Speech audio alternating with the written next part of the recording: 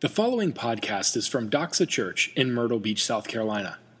For more information about Doxa Church, please visit us online at www.doxachurch.org. So, I have a story that I want to share that I've actually been very excited to share. There's this family at Becca's school that we've spent some time with, grown to become friends with and close to. And so they have a 14-year-old and a 5-year-old. And they're a black family, and we love them dearly, and we spend time with them. And so the 5-year-old in particular is at the point now where he's understanding that everybody doesn't look like him. And so he's asking really funny questions. And so the first time he came over to our house, him and I were just hanging out outside or something, and he was thirsty, so we went and got him some orange juice. I don't know what kind of orange juice drinkers you are. I'm a pulp drinker, okay? Well, he is not a pulp drinker, apparently. So we poured him orange juice, and he goes to drink it, and he goes, "Why is there hair in the orange juice?" And so I thought about it. I said, "Oh, that's not hair, that's pulp." And he just looked at me, he's like, "Pulp?" And I was like, "I don't know how to explain to you pulp. I don't know. That's just how the orange juice is." And so that's the foundation of mine and his relationship. So he was over at our house on Friday, and we were hanging out again. And we have a nativity scene on our kitchen table. And so he looks at it. He says, it was just him and I, and Becca was in the back. And he says, "Who's that baby?" I said, "Well, that's baby Jesus." He said, "That's not baby Jesus." I said, Yeah, it is." He said, "Baby Jesus was white." I said, "No, he wasn't white." I said, "I'm white. He wasn't white." He said, "Well, he didn't look like me." I said, "Well, was darker than me, but lighter than you." He said, "So Jesus was Puerto Rican?" And I said, "Well, no. Puerto Ricans are Puerto Rican." I said, he was from Palestine." He said, "Palestine?" I was like, "It doesn't matter. He was halfway between you and me." But what I realized, and he was dead serious, so I had to keep a straight face. I didn't want him to feel embarrassed for asking that. But I realized then that, number one, I'm not ready for kids. Number two, and probably more importantly, is sometimes the simplest stories are the hardest to tell. The things that you and I take for matter of fact at face value are difficult to explain. Why is the sky blue? I've never asked that question, but I know little kids do. And so, in the same way that the story of the birth of Christ is something so simple that we've all heard and grown up hearing, I hope this morning that we're able to kind of lift up the hood, so to speak, and maybe look at a couple different ways in which the story of the birth of Christ may be a little different than what we thought. And so this morning, my hope is we're going to kind of spend about a half hour together or so. I am noticeably quicker on time than some of my counterparts up here. And that is probably my favorite part about preaching, is I control when we go to lunch. And so for all of my Baptist brothers and sisters in here, I hope to have you by brunch this morning. So the expectation here is we're just going to ask and hopefully answer 3 simple questions about some of the text concerning the birth of Christ.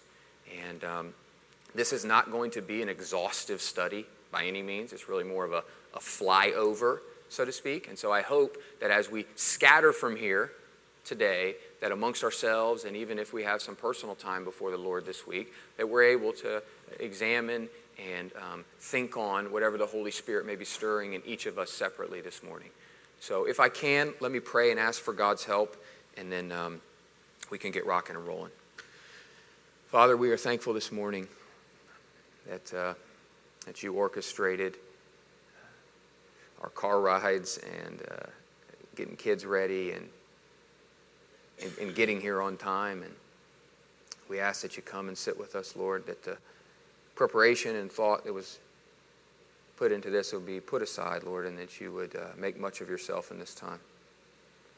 Lord, let the hearers of these words respond in joy and love and affection for who you are and what you've done. And we pray these things through Jesus. Amen. So the verses that, and I know Dale mentioned this earlier, the verses we've been looking at are in Galatians chapter 4, verses 4 and 5, and it starts off in the fullness of time. And so in case we haven't caught on yet, what we're doing or hoping to do is over the 4 weeks of Advent. Advent just means coming. And so we're celebrating the advent of Christ, the coming of the birth of Christ. And so the 4 weeks preceding Christmas Day, churches and historically, the church has celebrated the 4 Sundays of Advent. So last week, we talked about the first part of the verse. So it says, when the fullness of time had come, and then it lists 4 separate things concerning the birth of Christ. And so last week, Dale spoke with us, and this week, hopefully, we'll learn a little bit more there, and then the following 2 Sundays, we'll finish up Advent.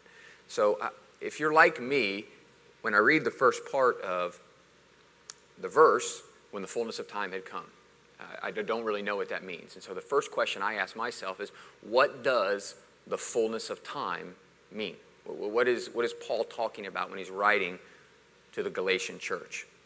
And so I think it's helpful for us to take a brief step back and look at first how God views time.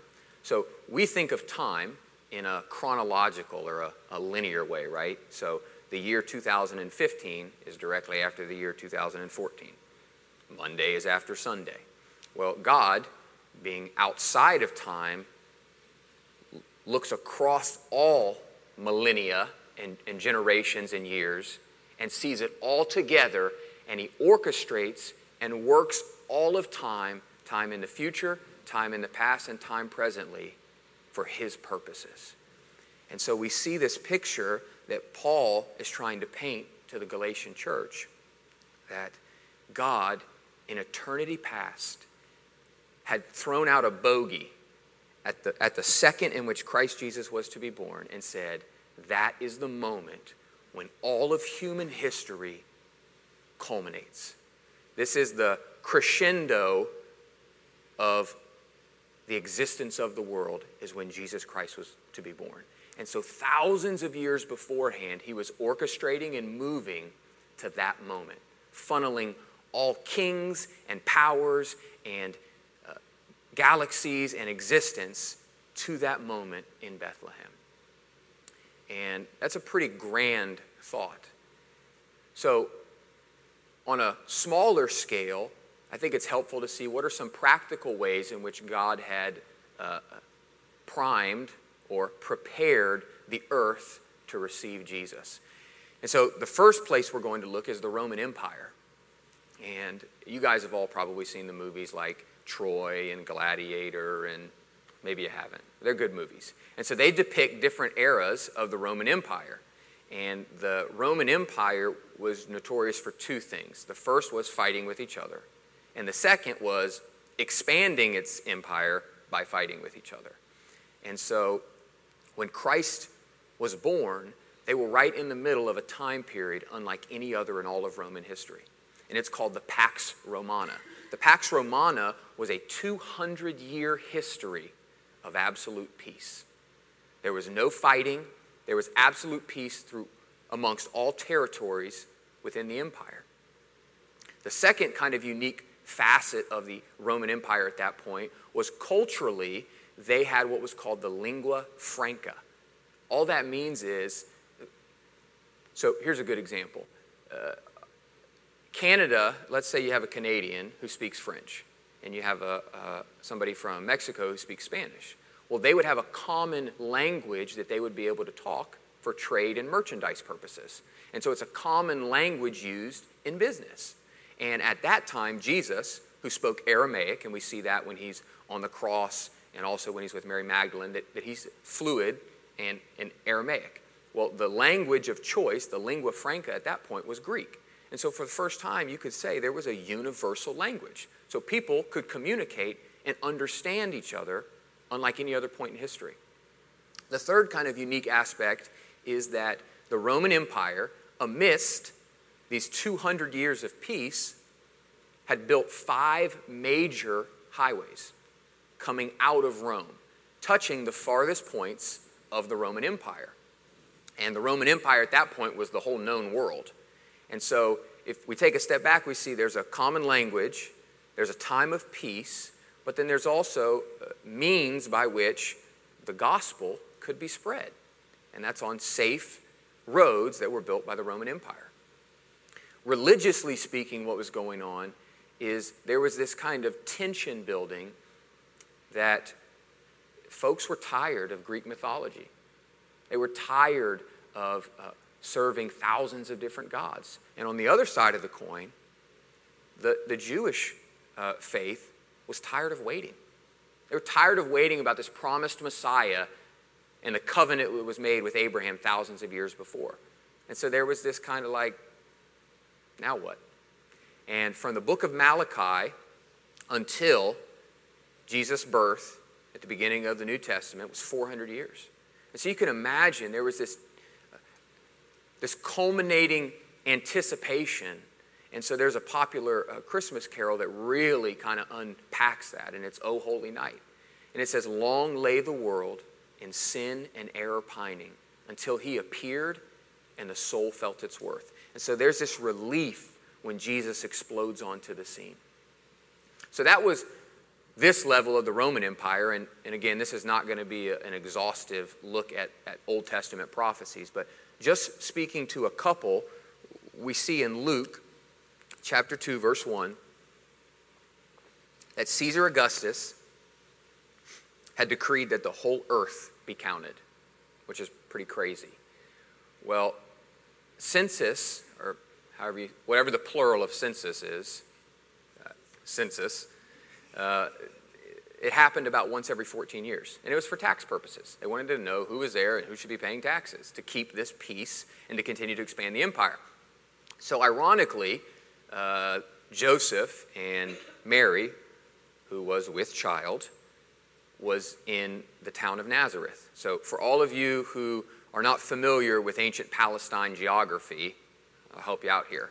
So Nazareth is up here, and Bethlehem is down here. And there's about 90 miles that separates Nazareth and Bethlehem. I need to be careful here. So we have some sisters in our congregation who are also with child, right? So I can only imagine, as a husband, Joseph, what it would be like to look at your pregnant spouse and to say, hey, I need us to go 90 miles on a donkey in variable weather and travel unsafe roads, just so we can get counted. So I would have to imagine that it was definitely the Holy Spirit nudging Mary on the donkey. Because that's a donkey ride from here to Charleston, just to put that in perspective. That's a long ways. And it wasn't flat. They're not going down Highway 17, okay, in Palestine. They're a little bumpier. So the reason that Jesus and Mary and Joseph were moving to Bethlehem was they were returning to the land of their ancestors, which was to fulfill the prophecy that we see in Psalm 89 that says that Jesus would be a direct descendant of King David. Well, Bethlehem is about 6 miles south of Jerusalem, and it was in the province of Judea, which means that Bethlehem was part of the ancient Israeli tribe of Judah. And so in Revelation, we see Jesus referred to as the Lion of the tribe of Judah. And there are countless other Old Testament prophecies that were fulfilled. This is kind of a side note, but one of the most fascinating ones I found was the wise men. And I guess I kind of picture that story a little bit like the Hallmark Channel, where, like Jesus is born and then 3 guys show up. It's not like that, in case you're wondering. So there was more than 3 of them, first of all. But secondly, and I found this really interesting, they came from either Babylon or Persia, which was 800 miles away. So I like to put things in simple perspective. That's like going from here to Detroit by foot, okay? So they looked at a star and they started walking to Detroit. That blows my mind. I'm just absolutely fascinated by that. Maybe you guys aren't. Maybe you think that's normal. I think that's pretty incredible. But there's a lot more of tiny details that speak to the craftsmanship of our Lord. How he was orchestrating outside of time people, places, galaxies, stars, kings and rulers to culminate at that microsecond in which Jesus is born. So when Paul's speaking of when the fullness of time came, that's what he's thinking of. So my next natural question is, once the fullness of time came, then what? Well, I'm glad you guys asked that too. So last week, Dale talked a little bit about the first aspect of that. So Paul says when the fullness of time had come, number one, God sent his son. Number two, he was born of a woman under the law. Number three, he was sent to redeem those under the law. And number four, so that we could receive adoption. So on the front side, we see that Jesus Christ, who was fully God and has always been fully God, never set aside his divinity. So it's not like he was divine here, human here, and then divine again. He was always 100% part of the triune God. So Colossians 1:15 speaks pretty specifically to this. It says that Jesus is the image of the invisible God. So what does that mean? That means before the foundations of the world, before time and stars and space had been created, the Trinity, the Father, Son, and Holy Spirit, decided that the only and the most glorifying way to represent the Trinity is in the physical manifestation or the physical display of the person of Jesus Christ. So Jesus Christ is the only physical and visible display of all parts of the Trinity. So, in eternity past, they decided that Jesus Christ would come down and become 100% man while simultaneously remaining 100% God. And next week, just as a little teaser, a little preview, Jonathan's going to be talking about what Jesus Christ fulfilled that we couldn't fulfill. And that's the law. And he came down and lived a perfect and sinless life so that we could be bridged back to God. So think about it this way. This is the obstacle facing an eternal God. We existed in the garden, Adam and Eve did, perfect communion and harmony with the Father, Son, and Holy Spirit. And they sinned. And the word sin is an archery term. So if you're downrange and you fire a bow, they would say sin right or sin left. That means you miss to the right or you miss to the left. So it's to miss the mark of perfection. So in the Garden of Eden, mankind, Adam and Eve representing all of us, missed the mark. And so God is faced with being a holy and just and perfect God. And now he has a human race who is no longer perfect. So this is an issue. So in his infinite wisdom, he decides that the only way to bridge humanity that's fallen back to a perfect and holy God is to have a perfect God-man. Think about it like this. Only a human could substitute for a human life. But on the other side, only God could withstand his own wrath, which is what Jesus felt on the cross, and still survive. So it took a perfect God-man to bridge humanity back to the Father. And so when Paul says, the fullness of time came, God sent his Son, born of a woman. These are the implications of what that might mean. So moving on to the third question that I asked myself.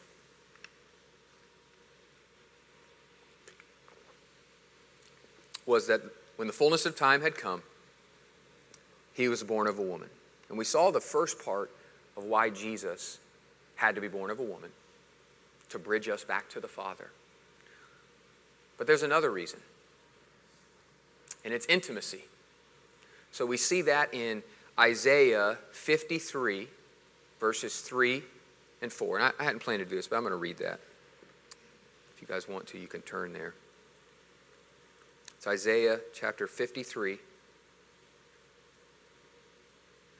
verses 3 and 4. Keep in mind, this was written thousands of years before the birth of Christ. This is the prophet Isaiah. In verse 3, he says, "He was despised and rejected by men, a man of sorrows and acquainted with grief. And as one who men hide their faces, he was despised, and we esteemed him not. Surely he has borne our griefs and carried our sorrows. Yet we esteemed him stricken, smitten by God."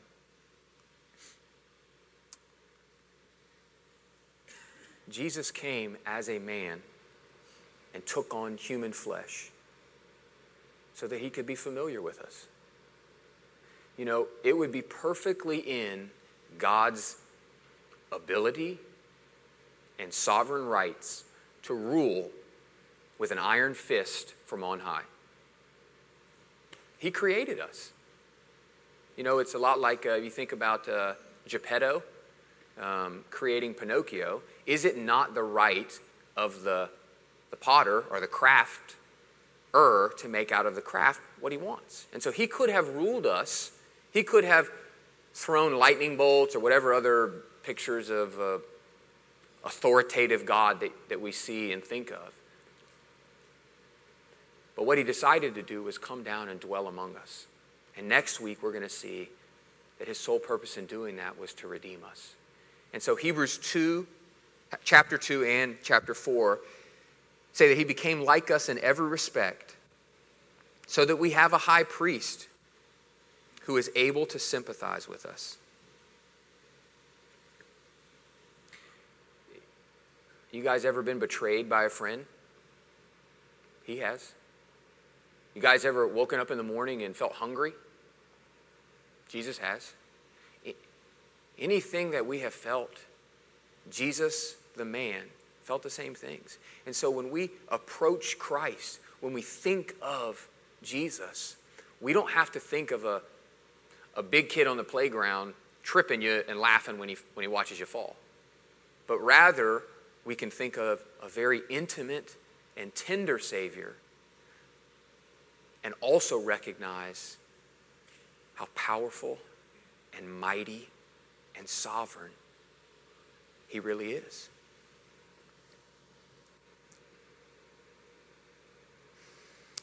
The final thought I have, and we're going to, for those of you keeping a clock on me, we're going to wrap up here. We see Jesus Christ's birth as more than a Christmas narrative that we tell, although it is that. We see the behind-the-scenes footage, so to speak, of what God was orchestrating outside of time. And on another level, we see why Jesus Christ had to come as a man to bridge us back to the Father. And we also see how familiar and intimate he is with us. He's a man acquainted with sorrow. I mean, we could all raise our hands. We've been acquainted with sorrow and grief. He's relatable. What should that stir up in us? Well, the first thing I hope it does, and I pray that it does it for myself as well, is it should make us realize and celebrate that we're not in control. You know, that the God of the universe at this cosmic level, in known universes and unknown universes, is orchestrating his providence and his sovereignty. And that's not meant to create fear or anxiety. It's meant to be a relief.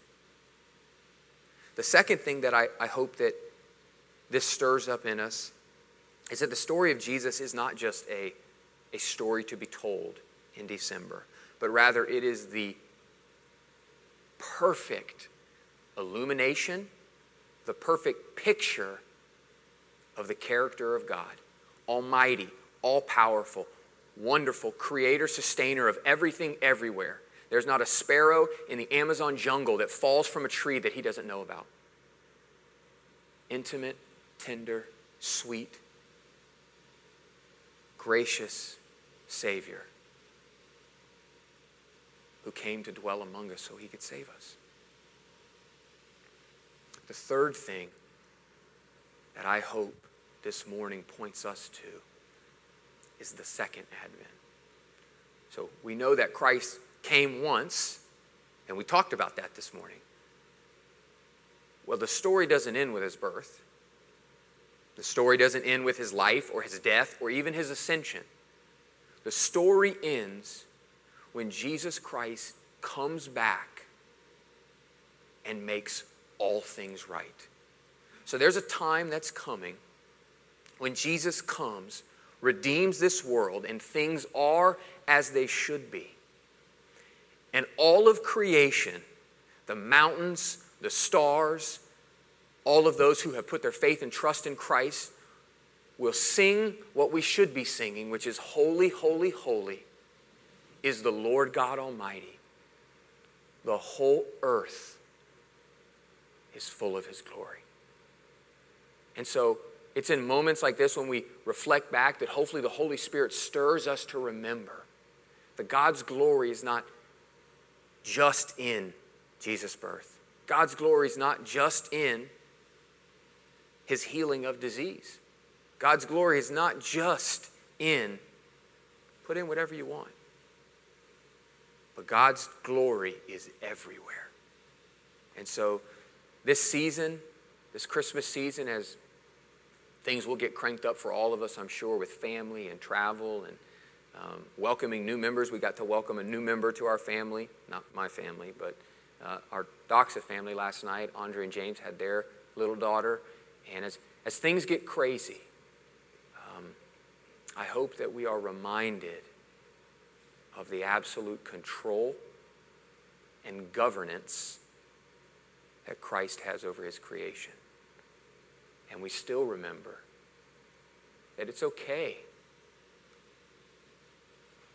to worry. It's okay to be anxious in the fact that we know that when we lay those at the foot of Jesus, and we're not talking to somebody who's far off. Acts 17 tells us that if we would all turn to him, he is actually not far from any of us. And so this morning, maybe you are somebody who has struggled or wrestled with the claims of Christ. Maybe you're not sure where you stand in relationship to who Jesus is or what he's done for you. Or maybe you don't really care. And so to you this morning, I would tell you that at this moment, in this place, at this hour, that you have hope. You have hope that Jesus' birth is your redemption. Will you let his death be your life? Will you let his life be what keeps you from death? I would hope that you would put your faith and trust in the Creator of all things. Or maybe you are in here and you do have faith in Christ Jesus. My hope for you is that when you leave this place, that you are comforted, that you are restful, and that you are mindful that Jesus' birth is more than just shepherds and wise men, but it's an opportunity for you to trust deeply on our God's control. And so I'm going to finish as Jamin comes up, and we have a time to prepare our hearts before communion. And one of the clearest pictures that I can think about in Scripture of our Heavenly Father's thoughts towards us are in Psalm 139. And so that's how I'm going to close this morning. So I'm going to read Psalm 139, the first 16 or 18 verses. And so I'm going to give you guys permission just to kind of relax. We're going to move then into a time of preparation and thinking before we go and take communion. You know, communion is meant to look back at Christ's first advent with thankfulness and a full heart, and look forward at Christ's second advent with hope and faith. And so would you hear the words of David in Psalm 139 this morning and be reminded of what the God of the universe thinks about each of you. O Lord, you have searched me and known me. You know when I sit down and when I rise up. You discern my thoughts from afar. You search out my path and my lying down, and are acquainted with all my ways. Even before a word is on my tongue, behold, O Lord, you know it altogether. You hem me in behind and before, and lay your hand upon me. Such knowledge is too wonderful for me. It is high, I cannot attain it. Where shall I go from your spirit? Or where shall I flee from your presence? If I ascend to heaven, you are there. If I make my bed in Sheol, you are there. If I take the wings of the morning and dwell in the utmost parts of the sea, even there your hand shall lead me, and your right hand shall hold me. If I say, surely the darkness shall cover me, and the light about me night. Even the darkness is not dark to you. The night is bright as the day, for darkness is as light with you. For you formed my inward parts. You knit me together in my mother's womb. I praise you, for I am fearfully and wonderfully made. Wonderful are your works. My soul knows it very well. My frame was not hidden from you when I was being made in secret, intricately woven in the depths of the earth. Your eyes saw my unformed substance. In your book were written, every one of them, the days that were formed for me, when as yet there was none of them. How precious to me are your thoughts, O God. How vast is the sum of them. If I would count them, they are more than the sand. I awake, and I am still with you. Father, would you take the words that were written thousands and thousands of years ago? Would you make them fall fresh this morning? Lord, that in the midst of Christmas and work and family and life, that we would drink so deeply and rest so vividly in your control, in your love, and in your intimacy. Please don't return your word void to your people. Send us out in your provision and protection. And we pray these things through Jesus. Amen. Thank you for listening to this podcast from Doxa Church. We are so glad that you took the time to join us today. At Doxa, we exist to make disciples who joyfully worship Jesus with their whole lives. We invite you to join us. Doxa Church meets at 10 a.m. every Sunday at River Oaks Elementary School. For more information about Doxa Church, please visit us online at www.doxachurch.org.